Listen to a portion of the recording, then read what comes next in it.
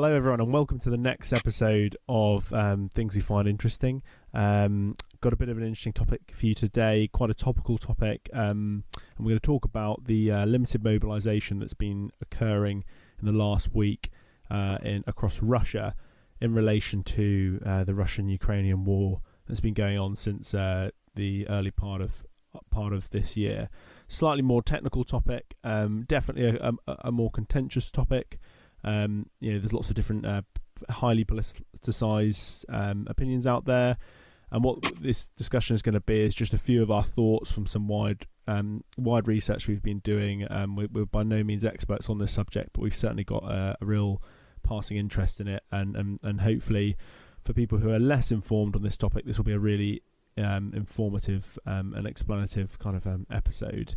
I will say that obviously some slightly controversial topics that we're talking about today, so the views of both me and Matt on this podcast are just our personal views and not the views of any organisations which we represent. Today it's going to be me, Andy, as usual, and we're joined today for the first time by Matt. Hello, Matt. Hello. It's great to be invited on. Another example of a remote podcast, so hopefully the audio's reasonably decent. But yeah, we're going to talk about a few things today. We'll talk about a little bit of the background to this announcement of limited mobilisation and what might be some of the drivers of it. We're going to look at some of the effects and the issues that might be in place in actually implementing it. And then we're going to see how that might actually affect perhaps the conflict in Ukraine. Matt, how long have you been interested in this topic for? The conflict in the Ukraine. So I've followed it fairly extensively. I'm very much reporting on things that you'd class as secondary and tertiary sources of information. But that's quite useful because it saves me time in trying to verify and validate sources of primary information. Don't quote us in your dissertations like it's not that we're not scientific enough. Yeah. But in particular lately, with the sudden changes that have happened in this campaign, it's very much a new phase of the campaign that's beginning, and it's really interesting just how the pace has changed in the conflict. Yeah, and some of these concepts are crazy. If you asked 5 years ago, are we really generally going to be talking about conscription? Widespread conscription across a leading nation of the world. That it would feel like something back in the 1940s, and probably that was the last time this was done at scale in Europe. So it's certainly kind of unexpected times, I think, in the world of military science and geopolitics. Yeah, it's a huge change to see something like this come in. There's been a gradual slide to a slightly more oppressive regime in Russia. And that change is clearly having an effect. What's difficult to know is you see a lot of things about positive support for their campaign in Ukraine, but how much of that is through the oppression that the government puts on the people, and how much of that is actually the way people feel. And I think the protests we're now seeing relating to the mobilisation that's happened are a clear sign that actually there is a bit of fatigue for this war, and perhaps the original statistics of internal support aren't quite as strong as they thought. Yeah, and maybe this is the kind of rubber meets the road moment, or you could probably use some slightly more meat hits the grinder moment of all the people who've been vicariously supporting the war in Ukraine and Russia. Well, now they're being asked to sign on the dotted line and actually potentially put their lives at risk for it. It's a real big change, and obviously the Russians were cognizant of this because they really made a big point. It was one of the key messages when they first conducted what they called the special military operation: is there will be no conscripts. And sorry to get the terminology right for our listeners who are less familiar. Russia's got a sort of let's call it simplify it to maybe a three-tier system of its military. It's got the professional soldiers, who are people who are career soldiers, are going to spend 20 plus years in the military, tend to be in really specialist roles or some of their most elite units, and then they've got the conscript force, which is essentially Russian young men between certain ages are obliged to serve in the military for, I think it's only a year, get some basic military training, some basic military induction. Those are what they call the conscripts. And then you've got what's called the reserves, which is actually a much larger force, which is essentially everybody who's done the conscript service in the past. So really, it's a lot of people. And then there's various other kind of mercenary groups, which we'll come on to in a bit. But just for that clarity, and then in terms of the actual term of, I think the Russians, Putin has termed it limited mobilization versus essentially general mobilization. I think that's an interesting one there. As I understand it, Matt, limited mobilization, he's essentially saying it is only people who have had past military training, whereas general mobilization could be any civilian. But I think the interesting part for Russia there is their limited mobilization pool is massive. Yeah, so if they went for their full mobilisation, supposedly there's about 25 million former serving people in the country that could be pulled in service, as well as those that sit within the age categories, which interestingly the government in the Duma recently expanded to raise the age limit so more people could be drawn in. Now, they made a very big point in the defence minister's speech that followed Putin that only 1% of that 25,300,000 is the limit of this initial mobilisation, and it would focus purely on those who have already done service, and that would exclude groups like students and carers. Now, looking into that and the reality of what's happening, there's been a lot of well-read sources that are suggesting that what's actually happening is they're drawing in all kinds of people. These rules are already ignored, and there's also, I saw a text somewhere that stated that actually there's a second part to this law that wasn't released publicly that actually allows for a much wider conscription if they need to do it. The law had a redacted section, which I believe was the figure of how many. Now, this 300,000, which I've seen in lots of places, apparently has sort of just been, people have estimated that. But actually, I think they redacted the number of exactly how many they would. Perhaps maybe they said in interviews it was 300,000. But yeah, and that's a really interesting point, which we'll probably come on to later, but hey, let's go into it now, is it's not like you just press a button and 300,000 young men fit for war just turn up at your door ready to go, the next day.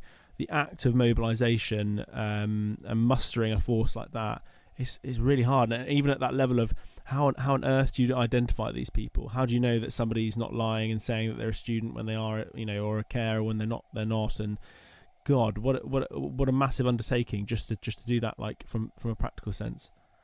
Especially when you've also already had a huge amount of people emigrating from your country to avoid the oppressive system, to avoid the sanctions that have been put on. And now with the announcement of this, I'm sure you've seen on the news like I have, some of the huge queues that suddenly started appearing at any border country that doesn't need a visa. Anywhere that can get flights is sold out. So, that's going to add an added challenge that they're going to go to try and recruit people that should be there and just may not be. So there's the position now of them just throwing people on buses almost, and you kind of think, does it get to that eventually? Yeah, and I think that's why a lot of the kind of the challenges have been raised by Western media about the likelihood of them achieving 300,000, which is a huge number. Even before you start thinking about training these people and arming them, to just collate 300,000 people is a huge step. That's actually, is 150% of the original force they invaded with. It's a massive number. Yeah, massive. And I think we'll come on to that later. The difficulties of how, what is in place and how do the Russians approached it, certainly in the past, of creating those numbers. But I think it's interesting for us to first look. Why is this happening? Clearly, the Russians they are essentially signalling, or at least overtly, they're saying we need more manpower. Why do they need more manpower? Why has it evolved from this special military operations of purely professional soldiers? And I think it's useful to look back into what's happened in the conflict so far that's maybe driven this number, because I don't think it's quite just as simplistic as it's because of casualties. Yeah, I mean, well, it comes down to the doctrine and way they structure their forces is a big way as well. And I think there's a few different things we need to look at in the way that they run it, in the way that they have. One of the things is they have quite a hierarchical system. I mean, clearly all militaries are based around a command structure, and we can both speak that there's times when that's a necessity. That there's a level of control that's held within the Russian military that isn't seen in Western militaries. And actually, thinking back to things I've learned previously, it reminds me a bit of the pressures that the French suffered in the previous world wars, where the power was held so high and so tight, it didn't provide the flexibility to move around at lower levels and to adapt to situations as they changed on the ground. Because no matter how well you plan, that's not always going to accurately reflect what's happening. Yeah, I know they put. I was reading an article and they were saying the way they will just at a large level, what they probably call the operational level, they would approach a conflict.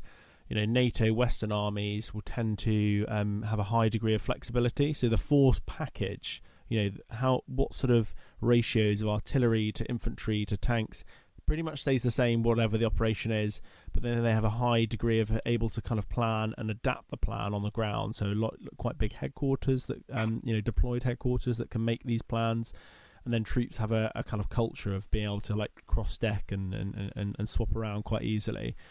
Whereas the sort of traditional Soviet approach was very much more pre-planned, and it was about small headquarters on the ground, not a huge ability to change the plan.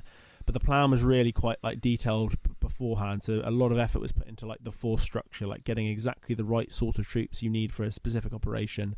Do we need heavy amounts of artillery? Do we need heavy amounts of light vehicles, etc., etc.? And that's kind of as the war in Ukraine has changed, perhaps the force structure they planned on conducting the war in the first place has been left wanting, and maybe they need more infantry. Than they expected at the beginning. Yeah, and I think the other thing to touch back on is where you mentioned earlier about the different types of service personnel they have, with the professionals, the reserves, and the conscripts. Now, a lot of that means that you've got a huge number of people who are being brought into the fight that potentially aren't that well trained and experienced. And remember that a lot of this came from them being deployed on a long exercise beforehand. And that's going to degrade people physically, but also morally as well. And that means you've got a fighting force that maybe aren't entirely sold on what they're doing. And that's going to lead to an uncommitted force. And actually, war fighting is somewhere where you don't want to have an uncommitted team delivering the effects that you want. Yeah, the war fatigue of the troops who have been fighting pretty high intensity conflicts for the last, since January of this year. With probably, if they're struggling for forces, not any rotations back for leave and rest and recovery, probably constantly at the front. That psychological fatigue, before we even hit the casualties, is massive. I think it's worth, just before we talk slightly about the more human factors and Russia's approach to it, is actually the way the Russian army traditionally mobilizes or is designed to mobilize is quite interesting. So if you think the army is designed for a full mobilization, everything's designed around that. You've got this professional corps, which we've talked about already. Now, what the roles that they tend to fill is they won't tend to fill the sort of rank and file infantrymen, the grunt as the Americans might call it. They'll be in more specialist roles because it's more, the time invested in training.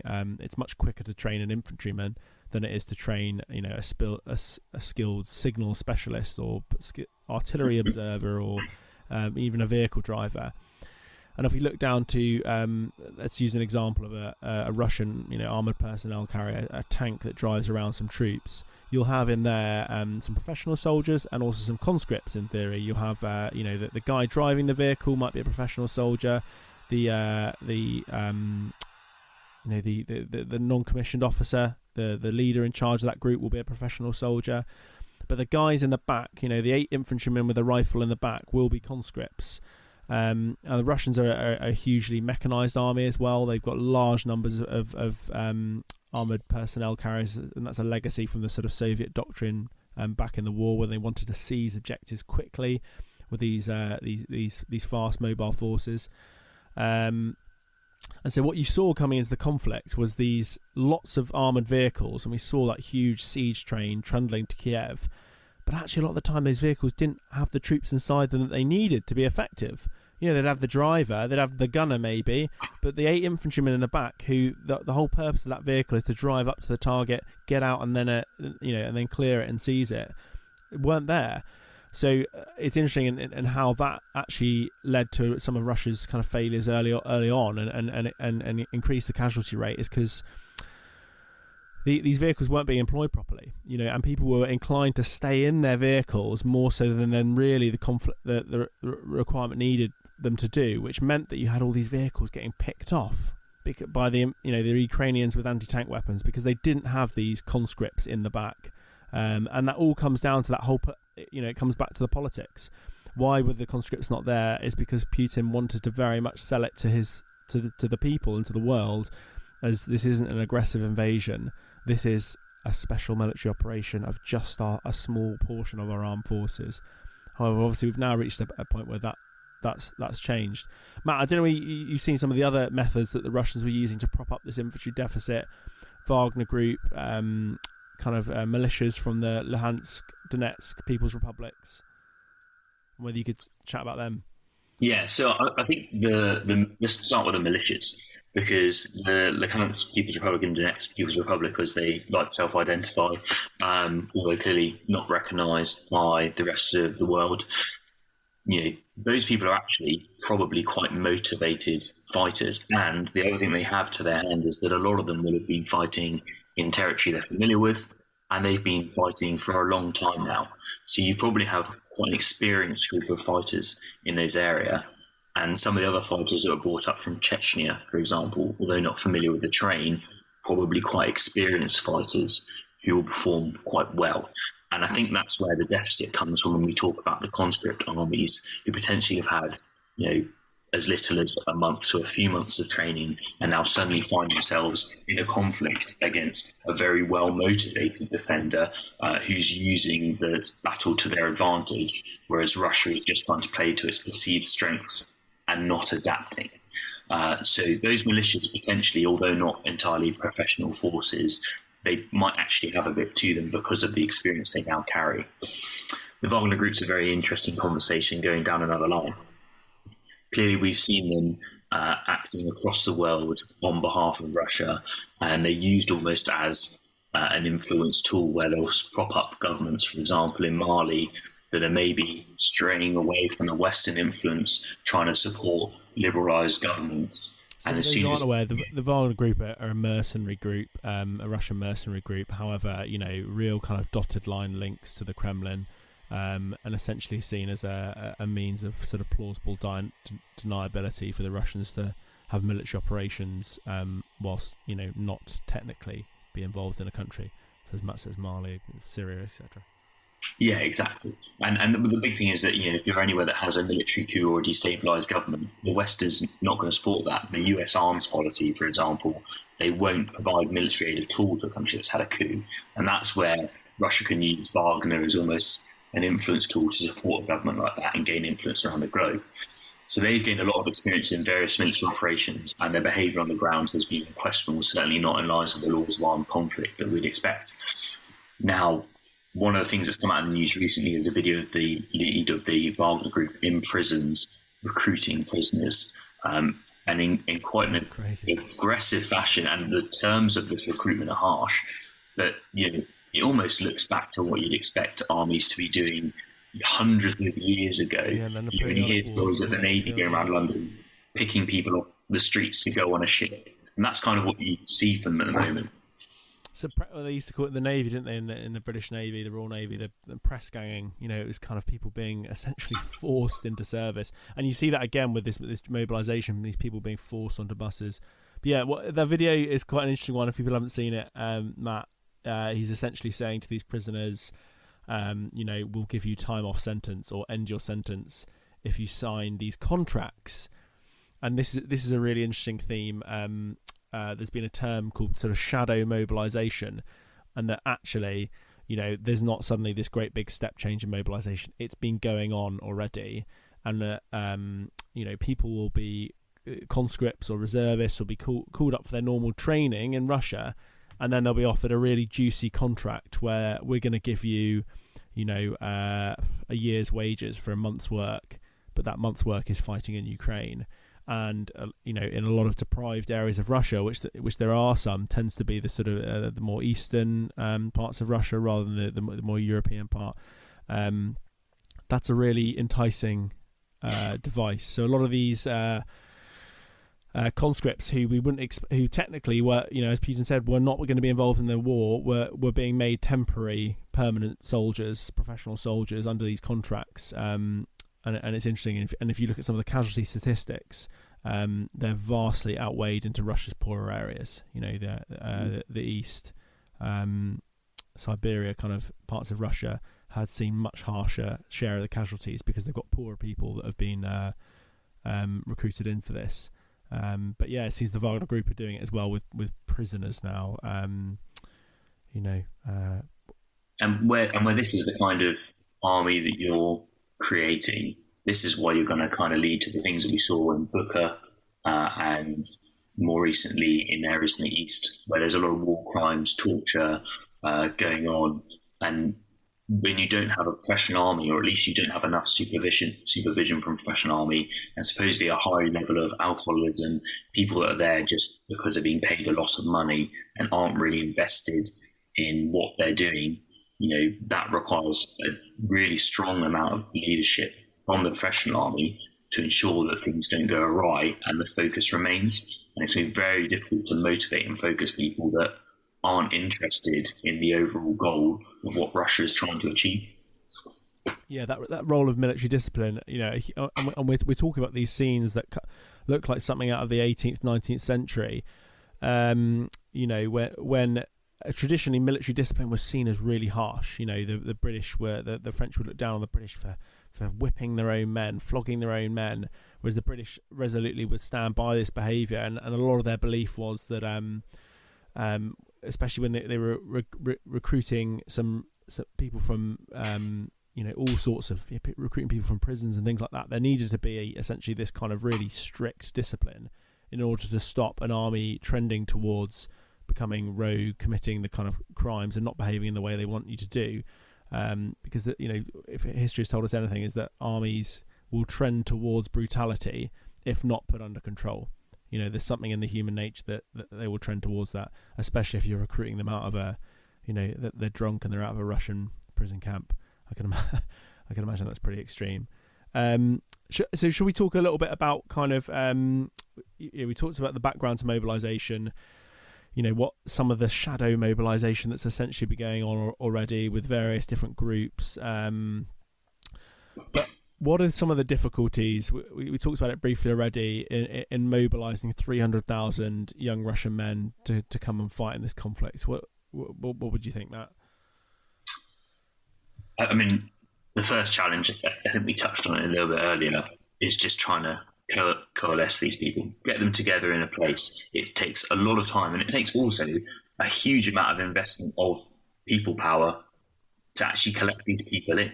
So that means you're drawing from other sources. From what I understand in the news, a lot of people that are doing it are the police, who are then trying to just collect these people in, get them to sign the papers. And that's just the first stage of what is actually going to be quite an extended time to get people into training.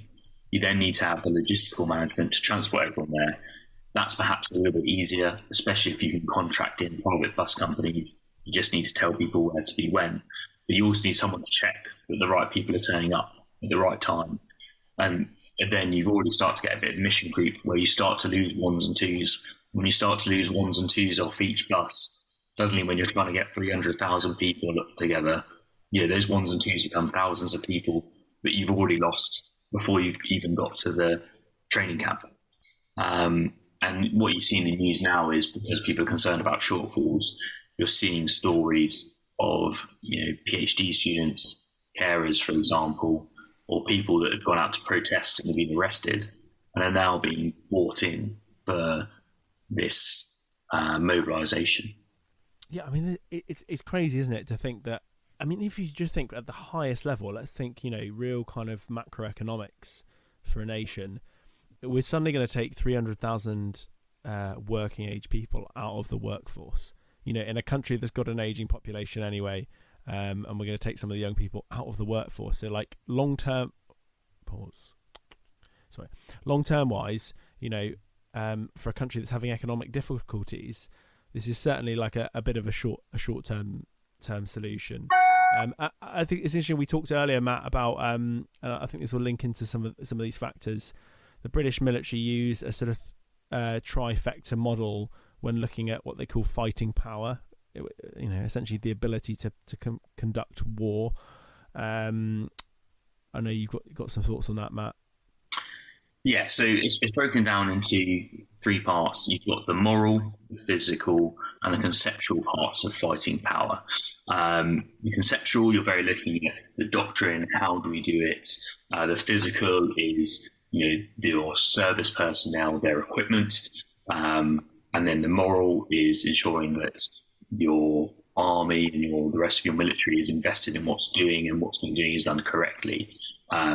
And this is the challenge when you're going for this mobilisation of perhaps people that aren't prepared for going into a war, and in a war where you've already lost a lot of equipment. And in an oppressed society, perhaps you've got other challenges as well, as that you don't quite realise what people are thinking when you bring them in. So let's just talk about a theoretical situation. You've got a bunch of people that turned up on a bus and they're beginning their training post-mobilisation. A lot of them are going to potentially be very unfit.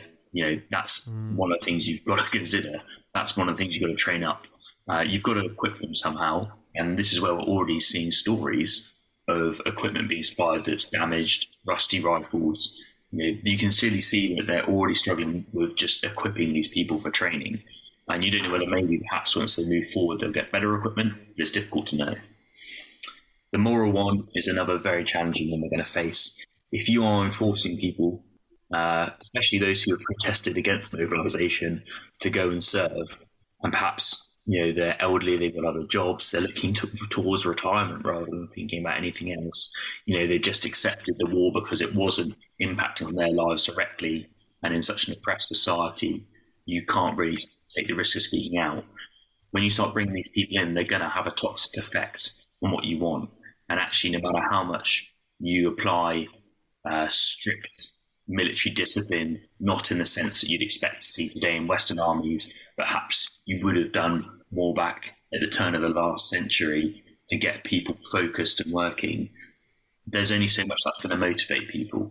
And that means when you start sending these people away, you're going to start to see this toxic effect spread. And it'll be different reasons for different people. Some people, might be very morally against the war. Some people just might not want to be there and are just there to take money, so they're not going to be motivated to do anything, let alone put their lives on the line. And if you look at these reports of high levels of alcoholism amongst the people that are being picked up at the moment, if that continues once people are deployed, you're not going to have an effective deployable force when you need to potentially put them into situations that are going to be very mentally and physically challenging. When it comes under the pressure of that, they're not going to have the conceptual part because they haven't had enough training to deal with those situations. So you're relying on their will and their perception of situations to deal with them, which they're just going to struggle with. Yeah, it puts even more strain when these people are untrained on the more. And this is what's fascinating, isn't it? Like the three components, the slightly wishy-washy, can't really put your finger on exactly what it is. Human factors, i.e. the moral component, is arguably the toughest one to get. Let's look at it uber simply. A guy turns up, right, we give him a rifle and some equipment. Cool. Physical element, nipped. Okay, we're now going to train him how to shoot that rifle, and how to live out in the field. And cool. Conceptual component. He now knows how to fight. But that's all good and well. But if he is not going to go and fight, and he is not motivated to go and put his life at danger in order to seize objectives, which is essentially that requirement, and to put those skills and that equipment into action, it's all useless. The moral component. And we've seen that in recent conflicts, haven't we? There was a lot of talk, I know, in the kind of collapse of the Afghan national security forces under the Taliban, and how quickly that happened, and that people were saying, well, they've got all this equipment, they've got in theory all these people. Obviously it's quite a complicated factor example there with a lot of poor reporting of statistics, but let's keep it simple. That motivation to fight perhaps wasn't there as strongly as their opponents, and we look at that in the as the whole theme of the Ukraine war so far. You've got the Ukrainians who really genuinely feel like they're defending their homeland and are willing to give up their lives and will fight to the bitter end for it, versus a force who initially didn't even know what they were doing, didn't know why they were there, turning into a force that's perhaps something that knows what's going on, but perhaps doesn't want to be there and doesn't feel that motivated about the conflict. And I think that's a really interesting one to go into of how on earth would you build up that kind of that moral factor. Okay, so we're going to use that three components of fighting power, the physical, conceptual, moral, as a little bit of a framework, and then we're going to go through some of the issues that we know the Russians are having or are likely to have from what we've seen so far in reporting. Starting off with the physical side, so the sort of manpower and equipment. Yeah, I don't know whether you've seen some stuff, Matt, or... Yeah, so let's talk a bit about the Russians' losses they've suffered so far in this conflict. There's a lot more kind of open source information available about that than the Ukrainian losses, so it's a little bit difficult to do a comparison. So I'm just going to focus on the Russian side. Now, bear in mind that the Russians initially went in with a force of around 190,000 personnel, and now they're looking at recruiting an additional 300,000, which is huge, as we discussed a little bit earlier in the pod.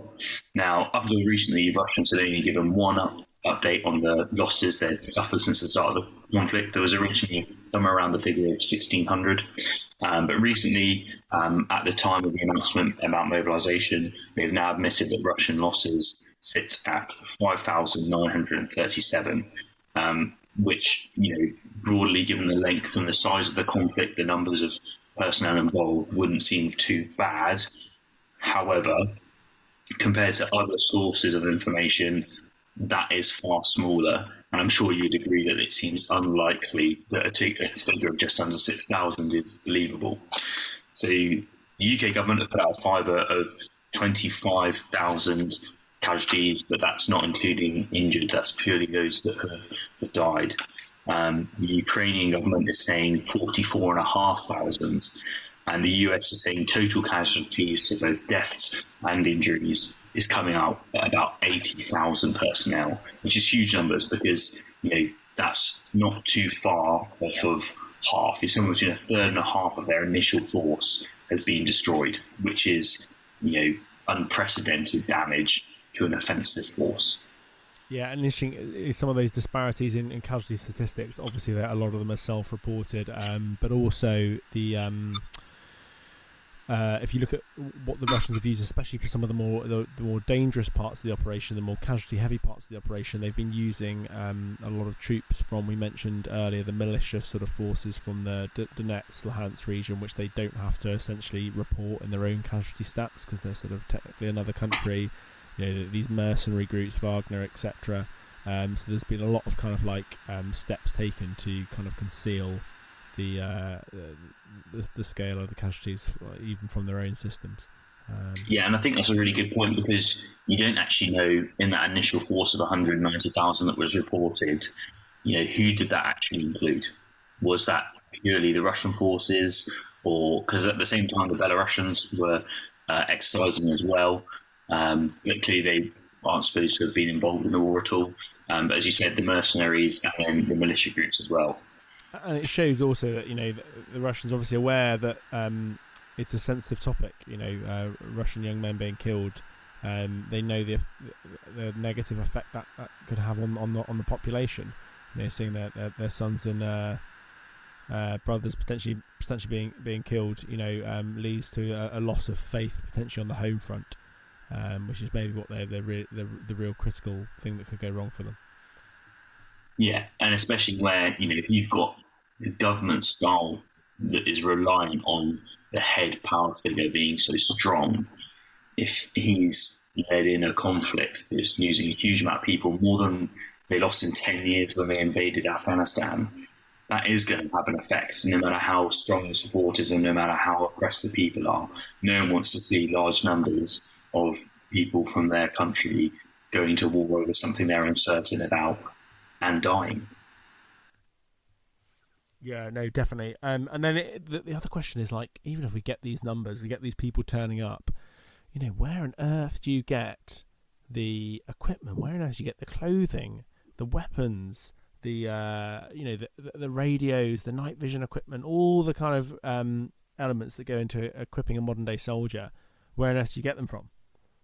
Yeah, and again, where Ukraine has so much support from the outside, Russia is struggling with that because a lot of its closer allies aren't leaning in because they're aware about the impact it could have on them. So let's talk about that, the equipment losses they've had. Now, these stats I'm going to give you are focused on large items, vehicles, aircraft. We're not considering, as you said, rifles, ammunition, first aid kits, signal equipment, all of those little bits that you need to equip the man, not just manning the equipment. So Ukraine reported these figures. So they've reported 10,000 roughly vehicles, land vehicles that have been destroyed, captured, etc. 1,200 aircraft, mostly helicopters, some planes. But that doesn't include a further 190 cruise missiles they've shot down. They also claim to have destroyed or captured 15 vessels at sea. Now, to compare that, because you don't actually know whether that's been exaggerated or not, independently verified from something called Oryx, that I've seen other analysis channels use, they've reported almost 6,500 land vehicles, 229 aircraft, and 10 vessels at sea. Now, bear in mind that if they're independently verifying them, that's going to mean that probably that's a low figure, and you're going to expect a higher figure than that. So probably somewhere in between those two sets of numbers is realistic, which is huge. And you've also got a question like which vehicles. We see the Russian balance sheet of the number of equipment that they in theory have on on strength, and it's massive, it's scary. But the war has really highlighted to people that a lot of that is rows and rows of old T-50, T-56 tanks, really old sort of Cold War tanks, sitting rusting in Siberia. They might technically be tanks on strength, but how usable are they? And actually, what is it? These losses? They haven't necessarily been to those vehicles. They've been to maybe some of their prize vehicles, some of their really like top tier useful stuff. So it's not even like they've lost some of the low tier equipment and they've got some of the high tier in reserve. Potentially they've had losses in some of their more useful equipment, because we know that equipment support and the ability to repair vehicles was a real issue for them early on. So it's likely it was probably the newer vehicles that were going in to do a lot of this hard fighting and getting destroyed. And even in a manpower sense, there's obviously the stories early on in the conflict of the VDV, the Russian airborne forces, suffering really high casualties in the first few days of the war. And that is an example of one of those Russian units that is made up of professional soldiers, made up of their best. So how much of these casualties have been suffered in some of Russia's elite forces and some of their best vehicles, I think would be a really interesting factor. And now, where do we get equipment now? Because these things take, you can't just turn a tank off a factory line, with the click of a button. These things take months, maybe years to put in place, and in months and maybe years the conflict could be over. So I think really what we're going to see is this conscript force being equipped with legacy, really old Soviet equipment. If it hasn't already been sold off. Everyone's seen the film War Dogs, haven't they? The huge amount of that at the fall of the Soviet Union, a lack of accountancy. The rigid accountancy of the Soviet system was lost overnight when it collapsed, and a lot of this stuff disappeared. So where they're going to find this equipment is going to be really, really interesting, and what kind of quality equipment is going to be handed out. Yeah, and it's interesting about the lost equipment because Russia has routinely scored so lowly internationally for corruption. And in a country like that, you're going to find that all of these parts have been stripped and sold either to other nations or misused, and that's not going to help when you're trying to really build up a much larger force than you had in the first place. And the war production point you made, again, really interesting. So Russia's biggest defense equipment supplier, it's personnel that work for them are no longer allowed to go on leave, and there's a 24-hour production line on. But how much can that actually turn out, especially when you're missing a lot of key supplies like chips coming from the West? That's really going to slow things down and limit what you can deliver. And the other thing to go back on is, those losses, the stats that I mentioned, that was taken during the time that huge advance that's just happened in the Kharkiv region was ongoing. So if you consider that that's going to go up a lot, especially where I've seen reports from multiple places that, and this is a very ad hoc quote, but supposedly Russia has become the second or third biggest supplier of military equipment to Ukraine because they lost so much in advance. That's going to take a big hit. It's also going to bolster Ukraine a huge amount. And I think there's a lot of parity in the flaws that I see from the Russo-Grego War of 2008. Again, Russia was clearly very well prepared for this conflict in the background, and yet they still made a huge number of mistakes, and a lot of that came down to the morale of people, but also, more important, the equipment. They had huge failings in signals. They weren't effectively suppressing air defense or artillery. They had massive chains of vehicles breaking down, running out of fuel. And a lot of that hasn't really changed and hasn't been learned from this conflict. So when you've already had kind of two bites at the apple trying to invade Ukraine, and now you're sending in a third force that's from a severely depleted professional army with a lot of mobilised conscripts and reservists who perhaps aren't as motivated to be there and aren't as well trained or equipped, how much of an effect is this going to have when the Western support for Ukraine has built up quite an effectively trained army who are well equipped and well supported? Yeah, I mean, what an awesome transition into the sort of second component of the conceptual. We might, even if we've got the stuff, how do we fight? War isn't just like a 1950s war movie where you just charge the machine gun nest yelling "Yah!" and that's how you win. It's a relatively kind of complicated science of a lot of coordination between different aspects, and that coordination, what they sort of term combined arms warfare. The ability to put tanks, infantry, artillery, engineers, and other aspects onto a position simultaneously is quite hard to achieve, and even professional NATO armies find that a difficult skill to achieve. And we've seen that even in the conflict so far before they've brought in these conscript forces. An inability that, let's look at a basic example. You want your artillery to hit your enemy position, and then immediately you want that to be followed up by not just tanks on their own, not just infantry on their own, but tanks and infantry together, with perhaps some engineers in there to be able to get them onto the position. We've not seen that at all. We've seen massive artillery strikes, but then a huge delay before maybe some of these tanks turn up without infantry support. For our listeners who are perhaps less familiar, you'd think, why do you need infantry if you've got a tank? Surely it's better. But fundamentally, a tank is really good at going up against hardened, perhaps more singular positions. It's got great armour, it's got a great weapon on it. But if it's vulnerable to small dismounted light infantry, with anti-tank weapons as we've seen, because it just can't see. You've got a couple of guys in there trying to look out through small little hatches. It just hasn't got the vision of a 30-man infantry platoon. You've got 30 pairs of eyes, all able to look around and see stuff. So the two kind of complement each other quite nicely, or have so. And the Russians have had real difficulty with that.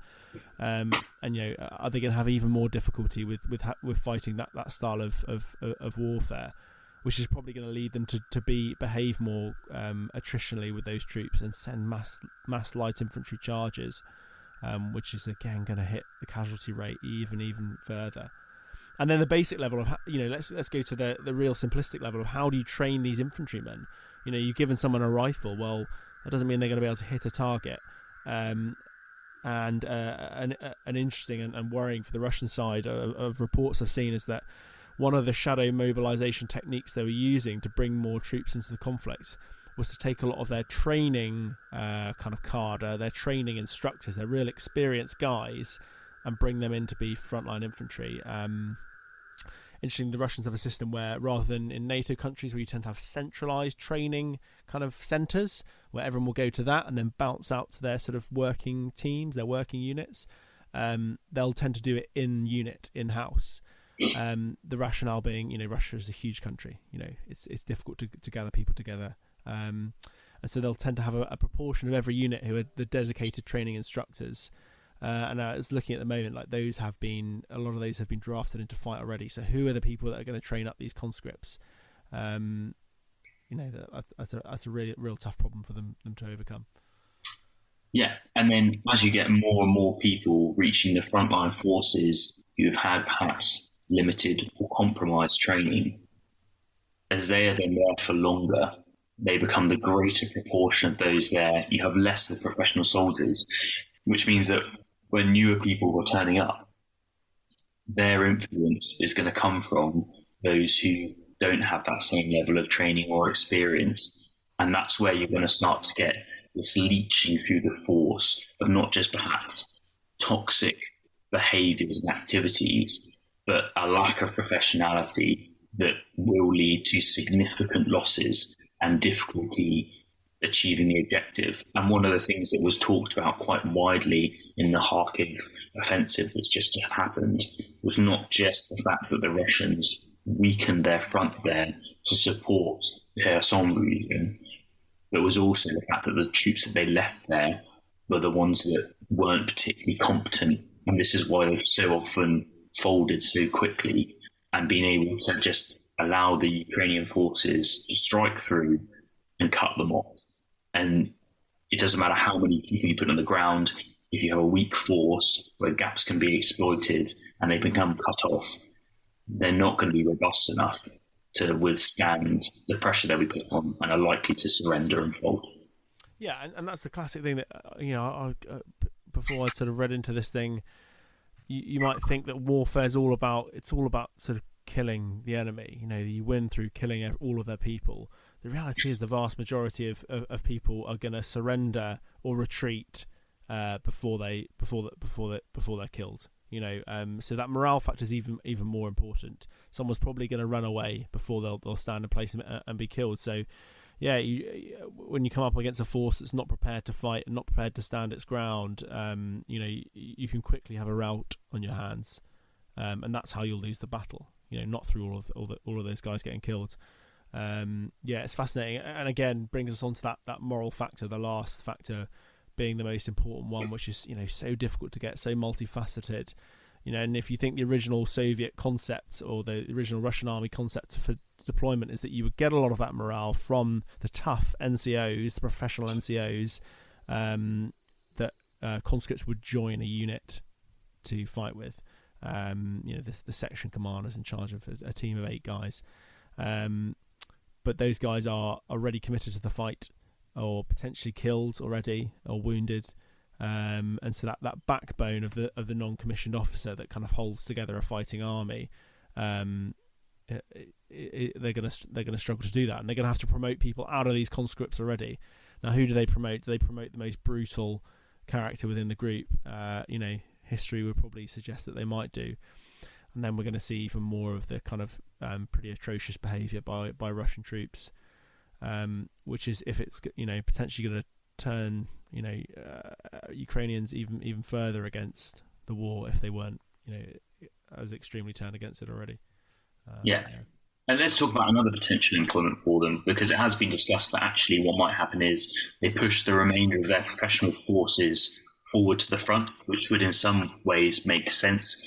Gives the time for the newly mobilised force to develop a little, pick up some smaller pressure situations and gain some experience. So let's say they're employed, as logistical drivers or security in the rear echelons, much more simple roles that require probably a lower level experience. But when you're then considering that the enemy is going to look to exploit those areas, and they've been doing that very effectively with HIMARS. I think we've all seen the footage of Russian ammo depots being destroyed at distance, but a lot of that comes from intelligence collection or exploitation by small parties on the ground first. And actually, if you've got an inexperienced force who are relatively unsupervised and unmotivated, it's going to become even easier for the Ukrainians to exploit the aggression. And if you can't support your fighting force with the resources that they need, it doesn't matter how effective equipment is, how professional your force is, they just can't fight because they don't have the material to be able to do that. Yeah, no, I think that the logistical burden that it creates is fascinating, and often, especially if you put it right down to real simplicity, war's got kind of two ways it's going to go. It's either going to be fast, fluid, mobile. The Blitzkrieg of the 1939-1940 being the classic World War II example, where actually macro level economics and local level logistics aren't as important. But the moment something starts to take a little bit more time, economics and logistics take over, and so some of the long term effects of all of this, and this war has clearly failed to seize its initial rapid objectives and has become a war of attrition essentially. So it'd be really interesting to think about, lastly, we've talked about some of the difficulties.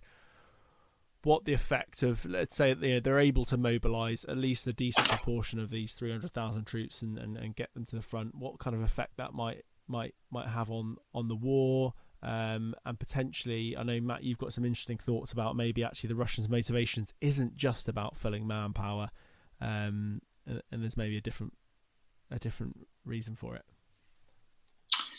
Yeah, so I think let's touch on what the conventional thought is first, that they are just trying to expand their force, allow them to hold ground better, to free up some forces to advance forward, because that's their main goal, isn't it? The stated goal, but the objective of the special military operation is to secure the Donbass, which actually so far they've been quite unsuccessful in. And I think, most of the analysis conducted in the first stage of the war, where you also had the advance towards Kiev, was actually, this secondary approach that's happened to secure the Donbass is a bit of a misleading thing. There was a very clear option. They were trying to take the capital and overthrow the government. I think what they're clearly going to try and do is to save face. If they're going to look to secure the Donbass with these troops, as you bring in more people, even with the weaknesses that this force will clearly have, it will make a difference, and it will free up some more of those professional fighters to move elsewhere. And then it will just be interesting to see is, how far do they keep pushing? If they are very successful, what do they do? Yeah, no, that's fascinating. I think you've nailed it there.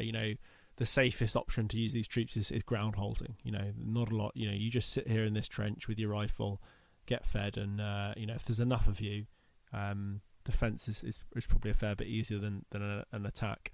And whether they'll be buoyed by that success to try new fresh war aims, or whether they'll look to consolidate, because there's a lot of talk certainly on the international politics, sort of geopolitics stream, is that, well, maybe actually, globally, although it might be morally questionable from a sort of utilitarian approach, the Russians need to achieve some of their war aims, to save face and to prevent them acting in more rashly, and that the seizure and holding of the Donbass could be that war aim that kind of gives them that get out of jail free, so they can say back to their own people, look, it was all worth it. We've achieved something.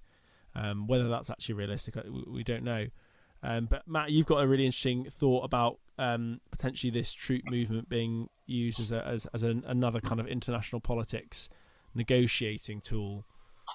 Yes, and I would like to kind of preempt this by saying it is quite an outside thought, and I don't think it's particularly likely, but it is plausible because actually we've misjudged a lot of what Putin may or may not do in the run-up to this war and during this war, and there's still a lot of uncertainty about what he might do vis-a-vis, his threats to use nuclear weapons. So interestingly, the day before all of these announcements about mobilisation started to come out, Putin had a meeting with President Erdogan from Turkey, and President Erdogan from Turkey said, following that in a press conference, that President Putin was actually willing to consider ending the war and was willing to negotiate. Now, at this current point in time, Russia's very much on the back foot. It's got 20,000 troops trapped in the Kherson region, with Ukrainian forces slowly advancing. It's lost a huge amount of territory in the east and looks to very much be on the back foot.